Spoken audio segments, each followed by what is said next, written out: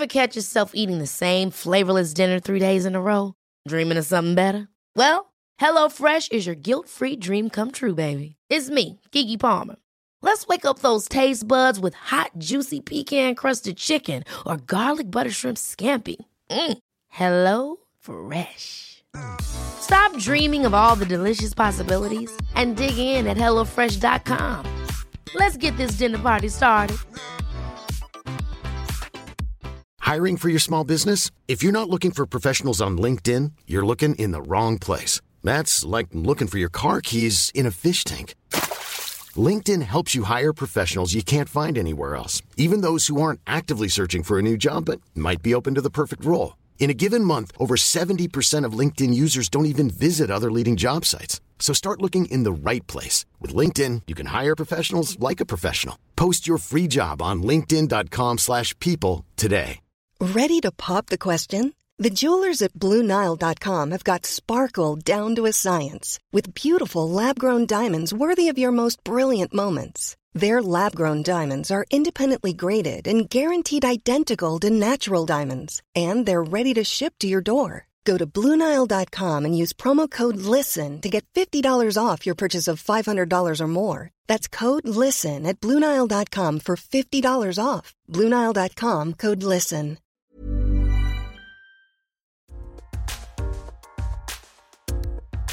Hi, I'm Dr. Frankie and welcome to Vision of Health, the podcast where I talk to qualified experts about what being healthy really looks like.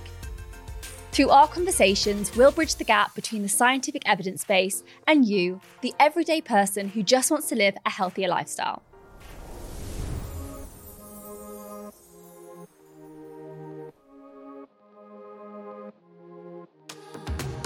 I am very much on a mission to provide evidence-based, educational content and practical tips that you can actually implement in your everyday lives. Our wonderful sponsors FemFresh, who have supported me for a number of years now, share the same vision: to open up conversations on taboo subjects, to bust the health myths and improve women's health. FemFresh are not only industry leaders in women's intimate hygiene products, but also committed on educating on all things women's health. And this podcast just wouldn't be possible without their support, who you can also catch on socials at femfresh_UK and on their website, femfresh.co.uk. I'm Dr. Frankie, and this is my Vision of Health.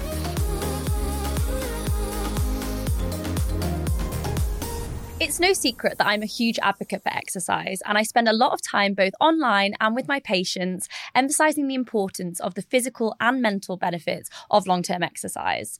I really love the quote, "If exercise were a drug, it would be one of the most widely prescribed drugs of all time." And I can't think of a better person to discuss this with than my next guest, Alice Living. After graduating from Byrd College of Performing Arts, she took the musical theatre world by storm. She then transitioned to become a personal trainer, and with over 10 years of experience, she has a portfolio of celebrity clients. She's a household name and she's hugely respected in the industry. She has a regular column in Women's Health magazine and has graced the covers multiple times. She is also a best-selling author of 3 chart-topping books. She also is a social media sensation and has her own educational podcast, Give Me Strength, which I can vouch is excellent and it has millions of downloads. She also has the most amazing, accessible and hugely informative fitness app, Give Me Strength.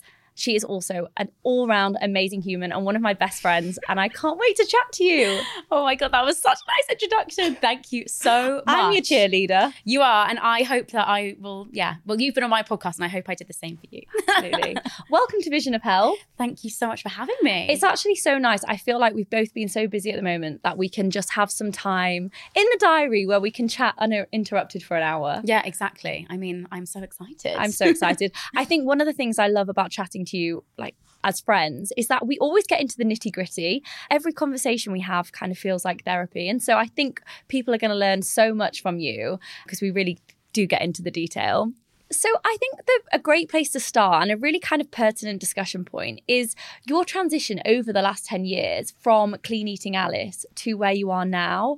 I think it's a journey that we can all resonate with. I think we've all been on our own journeys and many people have had the same transition. Talk to me about that. So I think you make a really good point there, because I absolutely agree with you that my journey, quote unquote, is no different from many others. And I think that when I first set out, as many of us do, first of all, I worked in an industry that was incredibly image obsessed. So when I first started dancing, age 3, I even had memories back to the age of 7, 8, 9, where I would have my dance teacher tell me that I'd never make it as a ballerina because my physique wasn't quite right and I didn't look the part. And so I have known that image is a hugely integral part of the industry that I wanted to go into. But I loved what I did. And so I went headfirst into it. And I remember, during my first year at Bird College, this feeling of not quite being enough. And I know that sounds awful because in some ways I'd auditioned to get in there and I'd, earned my place. But the reality was that I looked around me and I saw bodies that looked different to mine. And my only conclusion was, well, clearly I need to change something about myself, because if I want to succeed in this industry that I'm desperately trying to get into, I need to change myself. And so from my second year onwards, my whole vision became about, well, I need to be smaller. And I think a lot of us do that, whether you're in the theatre industry or not. I think so many of us can wrap up this idea that we need to be smaller to be more successful, that our body size, our shape, and everything about how we look is integral to how we then are seen by the world. And so for me, I suddenly got wrapped up in this idea that absolutely being smaller was somehow going to make me a better person and a more employable person in the industry I wanted to get into. So I set out on a fat loss journey. My physique changed and I documented that online under the name Clean Eating Alice. And initially, a lot of people really resonated with what I was doing. Everyone loves a fat loss journey. Everyone loves a physical transformation. I think that, I represented to women this opportunity that they could do the same as me and that it was totally possible. And there are absolutely parts of that journey that I really regret and I've learned from. But I think in reference to your question about the shift, I continued that fat loss journey and my body fat became incredibly low. I was shredded and I sustained that for a short period of time in a manageable way. But there came a point where my body started to disagree with what I was trying to do. I wasn't eating enough. I suddenly was on a tour around the UK doing 8 to 10 shows a week, dancing my ass off and not taking on enough energy to sustain that level of output. My period stopped. I wasn't sleeping. I was massively fatigued all the time. My memory started to go. So I found myself having these cognitive changes. I will never forget a show in Annie where I came out on stage and went to sing and the words didn't come out. My brain just didn't compute. And there were all these things that started to happen. And to be honest, there was a real light bulb moment for me when I realized that my pursuit of health wasn't actually health. And actually what I was doing was pursuing an ever smaller physique at the expense of what was genuinely health. Yeah. And that was a big wake-up call. So the shift to Alice Living, to everything that I am now, was really the opportunity for me to have to unlearn a lot of really bad habits and a lot of disordered eating, exercise, and to genuinely find what true health was for me. And I think that I feel so grateful, going back to my original point about the fact that my journey is very similar to other people's, in that documenting that shift and that change meant that I think a lot of people bought into this idea that so many of us see ourselves as we're at our best when we're at our smallest. And actually, I wanted to shift the narrative. I don't think that's the case. And this whole experience that I've now had and what I now do with all of my social content and all the work that I do is about really finding what health means for each individual, and that doesn't necessarily have to be wrapped up in you being at your physically smallest. Yeah. I think one of my pet peeves, thanks for sharing that, by the way. That was really long as well. No, sorry. it was great. I think one of my pet peeves on social media, and I think from what you said, probably one of yours too, is that people who look a certain way tend to grow really quickly. They tend to, get a lot of people buying into their idea of health. And actually, from a health perspective, having a six-pack doesn't mean that you're the best personal trainer in terms of, getting the best out of your clients or necessarily being healthy yourself. You could have really bad habits like smoking or taking drugs or have really poor mental health, and they're not things that you can see from the external appearance. I think our health really does go beyond what we look like, and that must be really hard when you have so much knowledge to share and you see people, getting all of this fame and it's based on maybe not the correct thing. Yeah, I think that you're absolutely right. In some ways, like, I'm a realist. Sex sells. Like, ultimately, we know that within the fitness industry, myself included, like when I think back to some of the photo shoots that I've done in the past, like, we know that showing more flesh, having an aspirational physique help you to kind of garner interest and for people to be drawn to you, because that's the world that we live in. And I think that, yeah, you're absolutely right. It meant that as my physique changed and as I felt as though I didn't necessarily fit into that category, nor did I want to peddle that narrative either, it made it harder for me to reach to people and kind of have that level of, trust me, I'm a great coach, but I'm not going to sell that to you through the way that I look. Yeah. And so you're right. Like, you have to really back yourself on everything else that you are as a coach. So for me, that meant that I've never dropped the ball on education. I'm always doing courses. I'm always learning. I'm always trying to better myself as a trainer, because I'm not going to be the tits and ass as a trainer that some others might be. So what I will be is, I'll be the smartest. I'll be the one that's going to have the knowledge to back up everything that I'm telling you to do. I'm going to be the one that's hungry to learn. I'm going to be the one that is going to deliver, genuine, accessible, sustainable, realistic fitness advice. Yeah. And so I think that you just have to understand that there are different lanes on Instagram, and we can't play to all of them. We can't be everything to everyone. And, that's a lesson for life, not just on Instagram either. So we have to realize that play to your strengths, play to the things that genuinely make you happy. Yes, it's frustrating. Yes, I have moments where I think, fuck's sake, like, why has that got 700 million likes and mine's got 3,000? Because, people seem to care so much more about that. But at the end of the day, when I go to bed at night and I put my head on the pillow, I'm like, I'm doing a good job. Yeah. And I back myself in everything that I do, and I am happy with the content that I put out. And I think that's ultimately what it comes down to. I think some of the people listening will really need to hear that, because I think so many of us started our kind of journey with exercise based on how we look. I myself started getting into fitness when I was at university because I just noticed the first year student life made me a little bit plump. And actually, that isn't the reason I stayed. That isn't the reason exercise became part of my routine. It was definitely the reason I started, like so many. But everything you say about it being a sustainable habit, the aesthetic side of it gets boring and it gets miserable when you're giving up your life. And I think you make a really good point, because I think that we have to understand that the world we live in means that I would say, this is a made up statistic, but I'd say around 80 to 90% of people will get into fitness because they want to change the way they look. Yeah.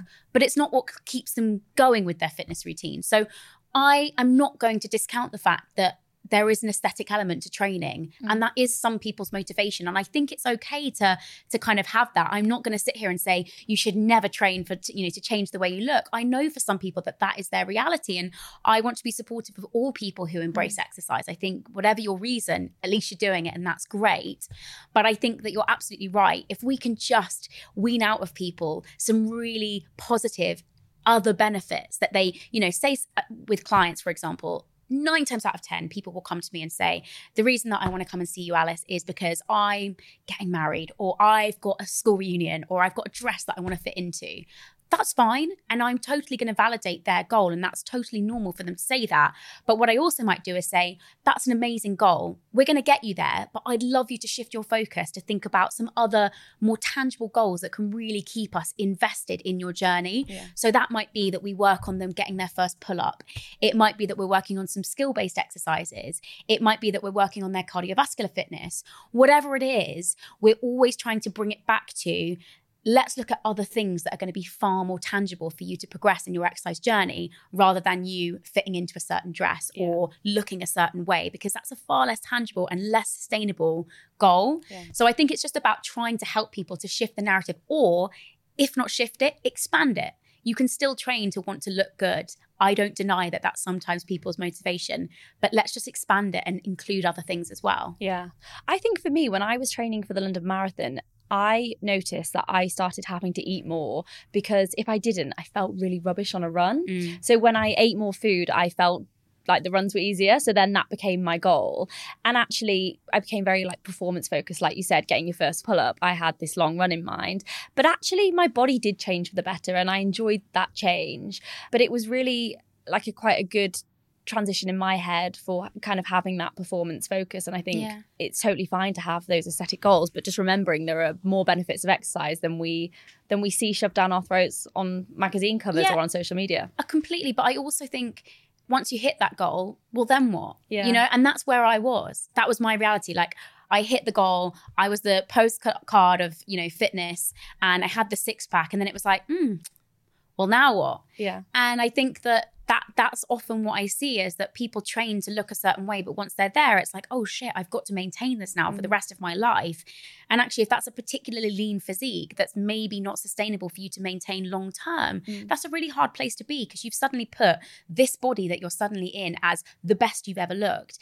Then if you come away from that even a tiny bit, it's like, oh, I failed. Yeah. And I think that's the mindset that I think is really hard for people to unravel themselves from is, yes, training to look a certain way is fine, but if it's the only thing, what next when you get there? And I think that's, again, going back to that expansion of I'm going to train for X, Y, or Z, trying to look at other things that also make you feel motivated. You know, looking a certain way is not what gets me out of bed on a cold winter's morning when I'm like, I'm going to go to the gym. It's the fact that I'm going to feel amazing afterwards. It's the fact that I enjoy my sessions. It's the headspace. It's the stress relief. It's all of those things for me. And none of that has anything to do with how I look. Yeah. And it's, you know, we can all see from your documented journey how far you've come. If someone listening to this is not quite there yet and they're still going through that journey themselves and they're struggling maybe with their body image or their relationship with food and exercise, what advice would you give to them? Like, where can they start? What things can they do each day that can help repair that relationship? Yeah, I think that's such a good question, because it can feel really hard and really isolating when you're like, oh, I want to step away from dieting, which, let's just say, dieting is exhausting. And, you know, I speak to so many people who find the relentless nature of like constantly feeling as though they have to be on a diet really hard. So if you get to the point where you're like, you know what, I'm done with this, I want a different approach, great. But then it can feel like, oh my God, where do I start? So I think the first thing is looking at, you know, your behaviors. So I'll reference certain things that I tend to work with people on. But the first is like, if you're wearing a fitness tracker, does it rule your life? If you're using a calorie tracker, does it rule your life? Are you constantly tethered by these kind of external metrics to make sure that you're disciplined in what you're doing? And if you can just start to lessen the control of those things and start to be a bit more objective about what you want to do, I think that can be really helpful. I think the other thing is just to really readdress within yourself, like and this is what worked for me anyway, what health means to you. Like, if you're wrapping your health, well-being, success, desirability, likability into a body shape, into a look, that's a really hard place to find yourself, because sustaining that and having that as like the ultimate place that you can be is pretty unfulfilling and hard. So I think it's about understanding, like, what does genuine health mean to you? What do you want to get from life? And what does happiness look like for you? I'll use example of me. Like, the body that I inhabit now is the body that allows me to live a genuinely fulfilling life. Yeah. It's the body that allows me to like go for pizza with some friends, or go out for some drinks with my girlfriends, or be able to skip the gym for a week because I'm actually just feeling really stressed and tired and busy. It's the body that lets me do all of those things and have that flexibility. And that means that this is the body that gives me that life, the life that I genuinely enjoy. If I think back to the body that I used to be in, it was a life that was ruled by discipline. It was ruled by unavailability, cancelling plans, worrying about social occasions, training when exhausted, overriding my body's internal signal to like have a day off or to have some more food. So I think that I had to really readdress within myself, like, this might not be my dream body, like, let's put it that way, but it's the body that lets me have a life that I've dreamed of. And I think that's the shift that sometimes people need to get to. And look, that's not saying that it's easy. It's really hard. And that doesn't mean that I don't have days where I'm like, oh, I'm having a really difficult day today. Yeah. Like, when we look in the mirror and we're just like, you know what, I'm not feeling my best today. But 9 times out of 10, I'm able to override that narrative and say, but this is the body that gives me the life that I really want Yeah. and gives me that freedom. So that's the kind of sacrifice that I'll make. Yeah. That sometimes I have days where I feel crap. Yeah, and I can vouch, like, as your friend, like, what your body looks like is the least interesting thing about you. Exactly. Like, you offer so much more as Yeah, a person. You have such a high value person that just, like, makes everyone feel great. And so literally what you look like is one aspect of that. And I think that's a really great point about differentiating that. We hear the word intuitive eating or intuitive training. I like it because I think I actually live by it. But do you think people have to go through that cycle of kind of restriction or obsession to get to the point that they can actually do it intuitively? Or do you think you can actually do it in a healthy way? Oh, that is such a good question. Okay, so intuitive eating itself as a concept is actually a kind of protected strategy that was created by Evelyn Tribole, and I can't remember the other person, but it was like a book, and it's a proper strategy to deal with disordered eating and eating disorders, and it's sort of a kind of rejection of diet culture. So if we set that aside as being what it originally was, the, I guess, kind of watered down version, which people like you and I might use when we use that terminology, is developing a level of intuitiveness within your diet, whereby you might eat more some days, you might eat less, you might have meals out, and all of that is okay. And it's kind of, you're listening to your body's internal hunger and fullness signals and trying to be more intuitive with those rather than eating in a, you know, macro plan or whatever it is. So I think that itself can only be a good thing. I think it can only be a positive thing that we start to listen to what our body's telling us, how full we are, how hungry we are. So I think that I like the idea of it, but I think that sometimes the reality of it can be really hard. And to your question, does someone have to come from a restrictive background in order to embrace intuitive eating? Not necessarily, but I think that people that do come from a restrictive background can really enjoy and embrace the fact that intuitive eating offers them a way of just trying to think about food less, for it to not occupy such a huge amount of energy within yourself. So me 5 years ago, I would say that, like, a lot of my energy throughout the day, you know, I'd be sat here and I'd be already thinking, where am I going to go for lunch? Where can I get a lunch that's low calorie? This, you know, have I eaten too much? Or like, if I had done something where I hadn't done enough exercise this morning, I'd be like, gosh, I need to try and work out where I'm going to fit in. Like, my brain would just constantly be going through this narrative of like, I haven't done enough. I need to do this. I need to do that. And my life was dictated to by eating certain foods. Like my world became so small because it was so exhausting, this like idea that I could only eat in a certain way. So what intuitive eating does for a lot of people who do come from a restrictive background is it just frees you up from having that constant internal narrative of like thinking about food and about their body. And I do think it's a really positive thing. My only reservation is that it maybe sounds easier than it actually is, you know? And I think that like we can always dress stuff up to be like, oh, it's so simple, just do intuitive eating. I completely agree, because eat intuitively. I always want a croissant. Yeah. And every day I could wake up and I think, I really want that pastry. But I know it's not good for me to have it every day. And I think we live in a world where like we're exposed to highly palatable food. Yeah. Like I personally have struggled with binge eating. And so for me, intuitive eating is not always the best thing for me, because if I'm having a particularly bad day, I can go home and have one biscuit turns into 10, turns into having 5 bowls of cereal, turns into like feeling horrifically sick and like struggling with then the guilt and the feelings that come along with that. So again, like I think a lot of this stuff, these kind of like soundbite words, can be dressed up as, oh, it's so easy, just eat intuitively, listen to your body's hunger and fullness signals. For some people, it works brilliantly, but it doesn't work for everyone. And it's not as simple as just saying, just listen to your body. Yeah. And I think that you're right. In this world where we have access to highly palatable foods, food 24/7, it is more difficult to then just be like, I understand what my body's telling me and I understand my hunger and fullness signals. Yeah. I think that I'm not an expert on intuitive eating either, so I will just say that. But I do think that, as with a lot of these things, it can often appear more easy than it actually is, and more simplified than it actually is. Yeah. There's the saying, old habits die hard, and you've made so much progress. Do you still have those bad days where you resort back to those kind of unhealthy habits? Yeah, I think, like, I'll use this phrase, and I I hope it sounds okay and it doesn't sound too gimmicky, but I am a genuine realist when it comes to my expectations of myself. Like, I come from years and years of conditioning of diet culture, of being in an industry that is so focused on being small and looking a certain way. And so, you can't just undo that in a few years. I have a therapist. That's great. I'm doing lots of things within my power to get myself into a really good place.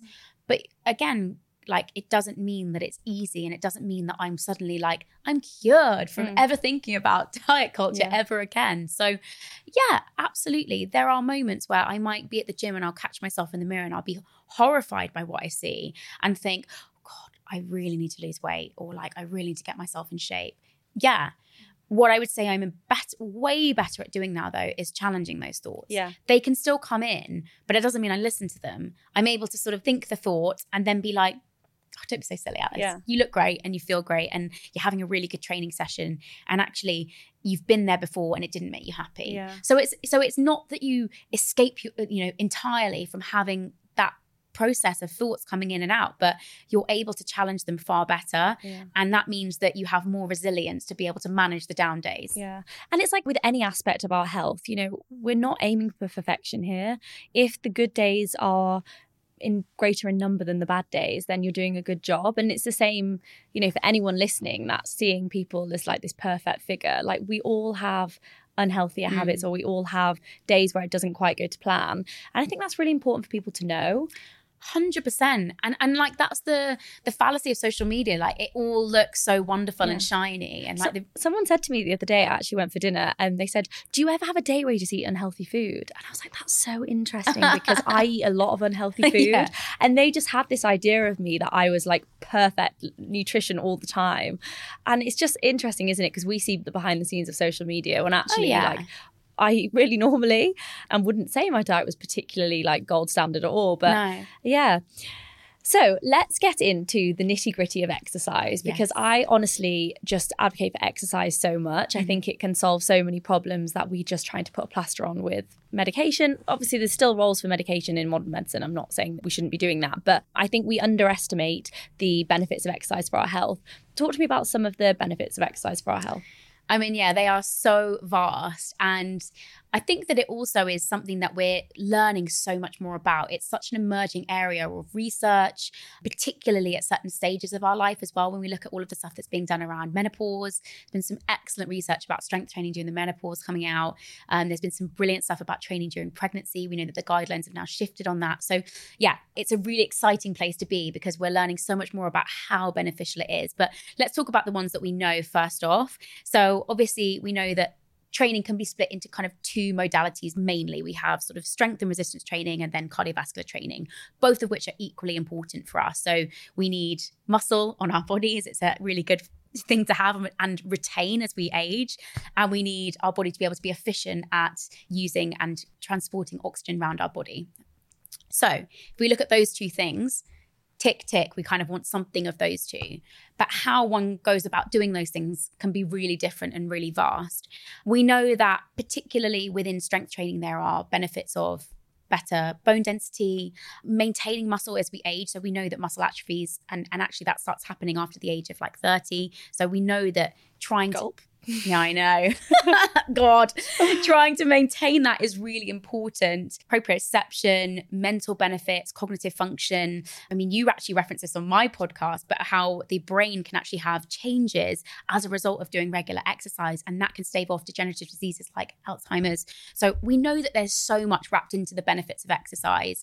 I think that we could go on about the benefits, and I'm cautious sometimes that, you're a doctor, I'm a personal trainer. Like, we could go into the nitty gritty, but I also think that there's something to be said for the most important thing being it makes people feel great. Yeah. If you were to get someone like, and I love it. I'm not a massive class person per se. Like, I tend to do my own training at the gym, but I've recently started going to this boxing class. Yeah. And you're just loving it. Honestly. And like, it's not even just me. It's like the collective feeling of like seeing people, like this tangible moment where the class finishes and you look around and like, everyone is kind of buzzing and everyone feels great. And no matter what you've walked into that room with, it's like this kind of community feeling of, oh, we did that. Yeah. Like it was great. And that's how I feel with F45. Yeah. Like, I actually don't go there anymore necessarily for the physical benefits. It's literally because I just love it. It's like my happy place. And I think that that's what we always have to bring it back to. Like, you could list off so many things about why exercise is great for us. And look, I'm happy to go into those. But to those that are listening, I would say, next time you do a workout, just take a pause when you finish and have that moment of reflection. And actually, if you start to do that when you exercise, your brain will start to connect that positive feeling, that uplift, that post-workout high to exercise being a really good thing for you. And again, going back to our original point earlier of trying to shift the focus away from being about how you look, that would be the first thing that I'd start doing. Just have a moment to be like, I feel great today. I feel amazing. I've done something. I've achieved something. Yeah. It's like we're recording this early in the morning and we both got up this morning in the dark and cold to train. And I went for a run. You went to the gym. Yeah. And for me, I did that because I wanted to be fresh. I wanted to feel great for this. I wanted to be like mentally alert. And I know that getting some fresh air and moving my body in the morning is a great way to do that rather than starting the day feeling sluggish or, you know, late. Yeah. Is there a certain way we should be exercising? What's the best form of movement? Oh God, I get asked this question all the time. Like, what's the best exercise? What's the best type of movement that we should be doing? And I think that it's because we want to oversimplify something that is actually like way more complex. You know this more than most. We love sound bites. We love it being like, you know, you just need to do this and it's easy. I wish it were that way. But I actually think that the nice answer is there isn't a best form except for the one that you enjoy. And when we look at the benefits of exercise, what we see time and time again within the research is there are two cohorts. There's the exercise that maybe on paper is quote unquote better for our physical well-being. But also there's the level of, can someone stick to that consistently? And consistency, we know, is actually going to trump the best form of exercise time and time again. Like, I would way rather someone be able to go to their local Zumba 3 times a week consistently for 10 years than someone be put on an exercise plan where they're going to the gym 5 times a week and after 6 weeks they're like, I can't do this anymore. This is too much. And they stop. And they give up and they feel as though they failed. So I think we have to look at two things. It's, yes, on paper, we know that some form of strength training is important, and that's using either your body's resistance or added resistance with load. Then we know that cardiovascular exercise is important. And I think it is important to kind of respect those two things. But those can look really different. So within cardio, it could be cycling, running, walking, hiking. It could be swimming. It could be a sport. Exactly. It could be so many things that we often try and distill it down to, well, running's the best or lifting weights is the best. It's not. It's what you're able to stick to consistently. Yes, that tick those two boxes, but that you're able to do over time that you genuinely enjoy. Yeah, and to not make it feel like a chore. You know, I know that I do run, and I could be a better runner if I was really diligent with my running program all the time. But I also enjoy going on hikes, and I also enjoy playing tennis. And so, yes, that means that I'm not dedicating as much skill into getting better at running, but it means that I keep running because it doesn't feel like a burden. I'd also say, and I think that's a really important point, you saying like sometimes my things shift and vary. I also think we tend to like marry ourselves to a certain way of moving our bodies. That we're like, I'm a runner. When actually it's totally okay for like across your lifetime for your workouts to shift, your interest to shift, your modality of training to change. And like, that's fine. Like, you don't have to do certain things forever because it's like the best thing. I'm always like that in winter when I'm playing tennis outside. And one day it was actually snowing and I was like, I'm a tennis player. I have to play through winter. And I was like, maybe I should just retire in the winter and just come back to this in a few months. But that's what I mean. I think that like, we can shift and ebb and flow with what we do. And that's so fine. Something you mentioned just before that I would like to pick up on is the benefits of strength exercise as we age, because I think these are very vast, and particularly for the generation that are going through menopause now or aging, they grew up in an era where we were told to shrink ourselves, and strength training wasn't really trendy for women. It was seen as for men. And we know now that it is absolutely what we should be doing as we age, as our estrogen levels drop and our muscle mass declines. Regular strength training can actually prevent us having falls when we're older and, you know, keep us young for longer. Tell me a bit about that. And I also think that, like, and this is really relevant, we forget, for example, that like even our pelvic floor is a muscle and that atrophies as we age. So what we see particularly with women who are of menopausal ages, they start to have these shifts within their body, exactly said, as estrogen diminishes, that they're like, but I used to be able to do this and I can't do this now. And I think that what we have to understand is that strength training can be a really brilliant way of being able to just mitigate some of those symptoms. Yeah. We're not saying it's the be all and end all. If you're not into it or you can't access it, don't worry. But I do think that there is so much emerging research in this area that shows how beneficial it is. We only have to look at the rates of osteoporosis and arthritis within that age bracket, and particularly at older as well. We know that disproportionately affects women. So I think that within that, we have to understand that we clearly weren't doing something right. And if we can shift the focus to be around doing some form of resistance training, it doesn't have to be lifting heavy weights. That's the other thing. I think a lot of women of kind of my parents' generation, if I said to my mum, oh, mum, you just need to lift weights, I think she'd be really intimidated by that. So I think we have to have some level of compassion for the fact that it's not just as simple as saying, well, go and pick up some weights, but it's about making it accessible, making women of that age particularly understand the benefits, and making, and again, this is partly why I made my app, was that I was like, I just didn't feel like there was someone catering to that age bracket where it can feel really intimidating to walk into a gym and be like, I want to lift some weights, but I do not know where to start. And I feel completely clueless as to like what to do. So yeah, I think that you're absolutely right. It's a really pivotal age bracket in which some form of resistance training can be really helpful.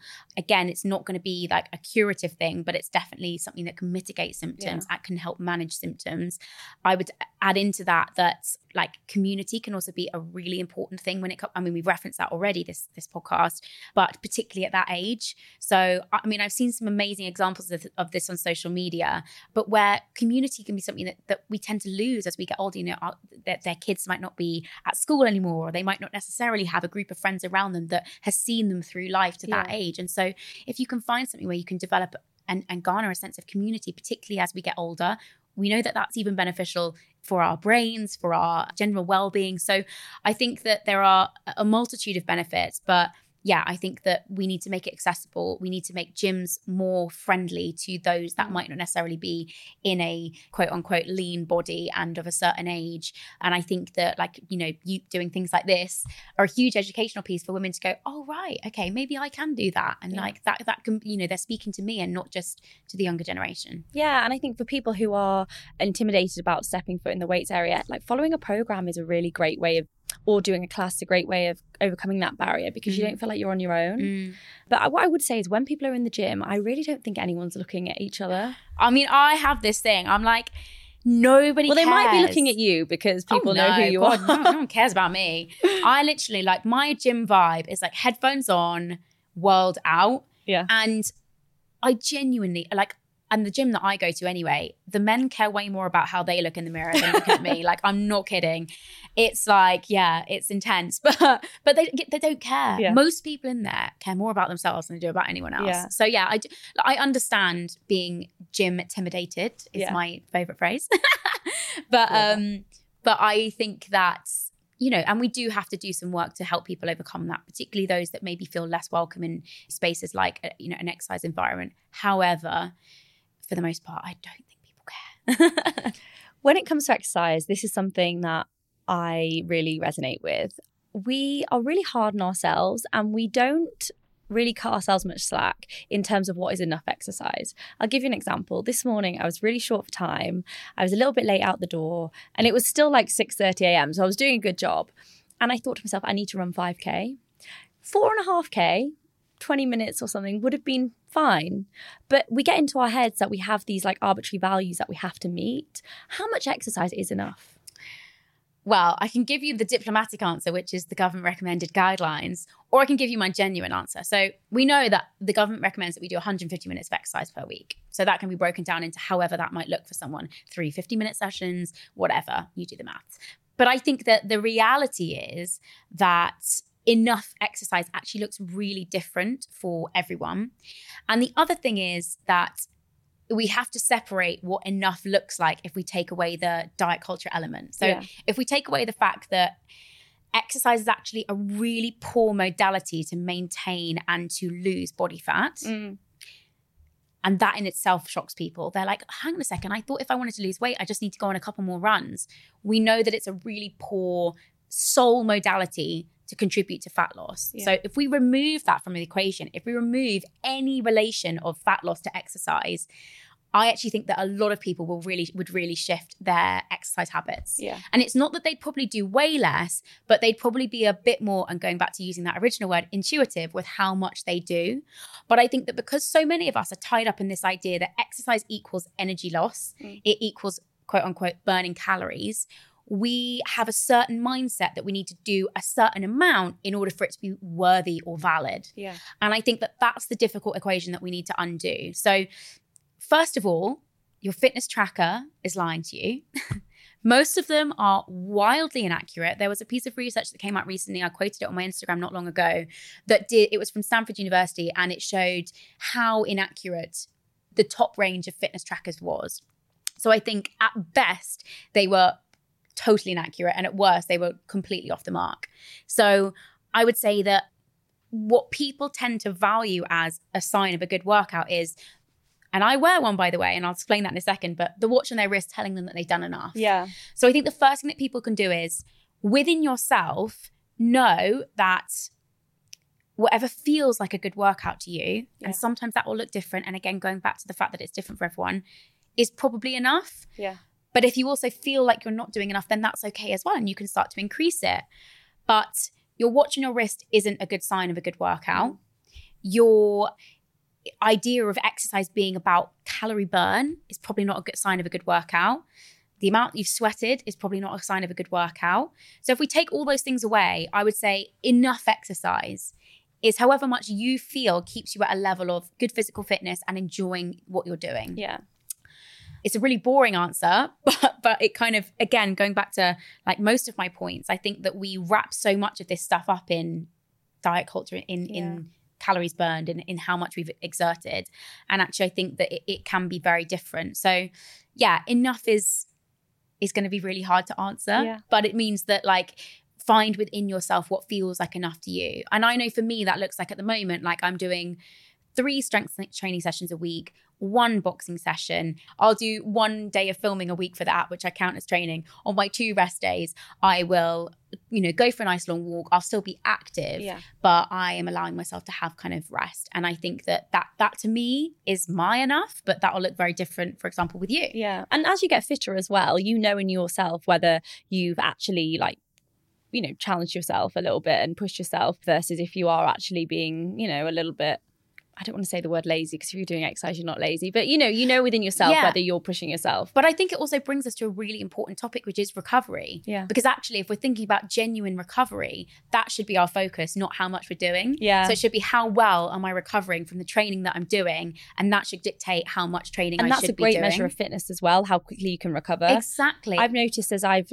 progressed in my running journey a bit more, I recover from a long run much faster, and that the long run itself might not be any quicker, but actually the recovery is better, so I am getting fitter. Completely. And for example, like if I had a brand new client who'd never trained before, I wouldn't put them in at doing 4 or 5 sessions a week, because their body is at a different training age to someone like me who's had 10 years of strength training and can tolerate a higher training threshold. Yeah. So it's about understanding that. Yeah. And if someone is not exercising at all and they just need to move their body, the first step could be 1 a week.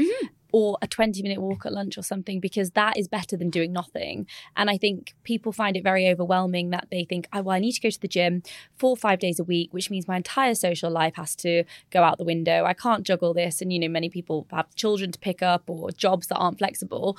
And it seems completely overwhelming, so they don't even start. Yeah. And they think, I'll start in the new year. We can touch on that. There'll be so many people that are getting ready to do the whole new year, new me, big physical change in January. What advice would you give to them? Yeah, I think that it's a really crucial time in the fitness calendar, shall we call it. But I think that I love the fact that, and I don't discount the fact that a new year is a really fresh time for people to have a sense of refocusing and realigning with what matters to them and what they want to get out of the year. So I'm not going to sit here and say we shouldn't be doing the new year, new me thing. However, so much of that new year, new me is wrapped up in, I need to lose weight. And I think that if you could, for this year, set out with something that's a slightly different focus and needing to lose weight. Maybe it's that for 2024, your goal is going to be, I want to run a 10K and I want to get my first pull up. Already you've shifted that mindset. Yeah. And it might be that in pursuing those goals, your body composition changes, but it's not your sole purpose of setting out on this goal. And also, and this is the difficult thing, the new year, new me rhetoric fosters this idea that change happens quite quickly. It's like, I'm going to start in January and by the end of Jan, I should see changes. And I think that one of the number one things that I recognize as being an inhibitor when it comes to people progressing in their fitness goals and in their, general well-being goals is they don't see change fast enough. Now, the reality is that change takes time. You and I both know this. We've been training for a long time. Does that mean that I can suddenly head out on a 10K run or suddenly be able to do 10 pull-ups in a row? No, this stuff takes time. I've had clients that have come back after a week and been like, oh, I went on the scale, and this is, before I've changed my ways, but I went on the scale and I've not actually lost anything. And it's like, no, because the reality is that our bodies take time to see differences, to see these changes. And so what I would advise people against is putting a certain time metric on it or thinking that results are going to come quickly. Again, it takes me back to my point of like having wider and more kind of tangible goals. Yeah. Take the focus away from anything about your body, about how you look. Make it about amazing challenges. Yeah. I want to run a 10K. What an incredible thing to be able to do. And from a health perspective, a bad workout literally doesn't exist. You might take a long time to get your first pull-up, but the things you're doing for your long-term health, improvements in blood glucose, blood pressure, reducing your risk of cancers, heart disease, literally every disease I could think of pretty much. You can't see those benefits. Yeah. And so even while you're working towards that goal, whatever it may be, you can still walk out of any movement you do and think, I've actually just spent however amount of time bettering my long-term health. Yeah, exactly. And people need to keep that in mind. But we don't like that. We don't like to think about the future. We all like the now. I want to look great now. So we're coming to kind of the last few questions. And I think one thing that's really pertinent in today's climate is people who don't have access to a gym. It can be expensive and it may not be a priority for someone or not even possible. Can we work out effectively without a gym? Absolutely. I mean, I built my whole app on like training from home.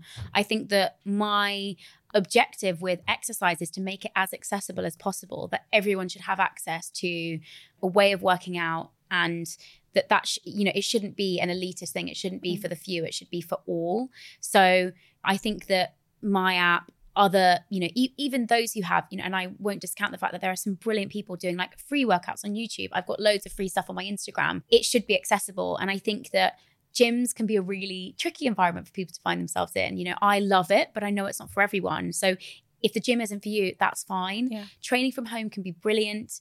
Training on your own, whether it's in your living room or going for a run or whatever makes you feel good, do it. Yeah. Doesn't have to be in a gym. Great to hear that. I have a little tradition on this podcast, which I ask every guest. What is your vision of health? What does health look like to you? Oh, okay. I mean, I love that question, by the way. My vision of health, I would say my vision of health is freedom, and the freedom to live a life that I genuinely enjoy without being weighed down by the expectation of needing to look a certain way.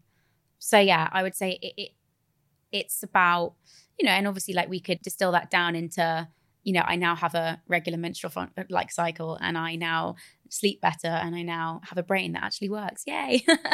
But I think expanding out and from a macro view, I guess it would be, I have freedom. I have total freedom with my food choices, with my ability to decide whether or not I want to exercise, with my whole approach to health. I have freedom. And I think that is what I would wish for everyone as their vision of health. I love that. Thank you so much for coming on the podcast. I always love our conversations. Oh, it's been so good. Where can people find you? Well, I live in Fulham. No, I'm joking. I am on Instagram at Alice Living, and my app is called Give Me Strength. My podcast is also called Give Me Strength. So yeah, check me out there. Wonderful. Thank you so much. Thank you. Thank you so much for listening to Vision of Health. I hope you take away some realistic and practical health advice that you can actually incorporate in your busy lives to become the healthiest version of yourself. If you want to hear more from me, then make sure you hit the subscribe button, share this episode, and also go follow me on Instagram at DrFrankieJS, where I post a regular series of Women's Health Wednesdays with our wonderful sponsors, FemFresh. I'll see you next time.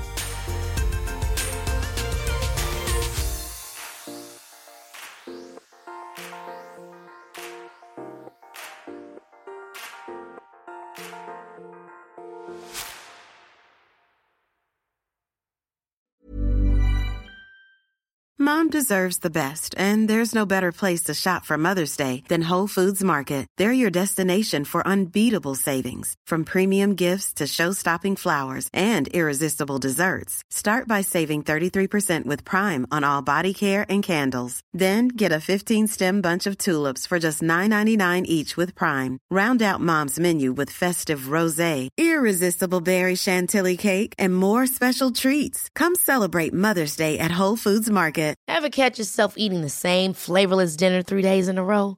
Dreaming of something better? Well, HelloFresh is your guilt-free dream come true, baby. It's me, Keke Palmer. Let's wake up those taste buds with hot, juicy pecan-crusted chicken or garlic butter shrimp scampi. Hello Fresh. Stop dreaming of all the delicious possibilities and dig in at HelloFresh.com. Let's get this dinner party started. Imagine the softest sheets you've ever felt. Now imagine them getting even softer over time. That's what you'll feel with Boll & Branch's organic cotton sheets. In a recent customer survey, 96% replied that Boll & Branch sheets get softer with every wash. Start getting your best night's sleep in these sheets that get softer and softer for years to come. Try their sheets with a 30-night guarantee. Plus, get 15% off your first order at bollandbranch.com. Code BUTTERY. Exclusions apply. See site for details.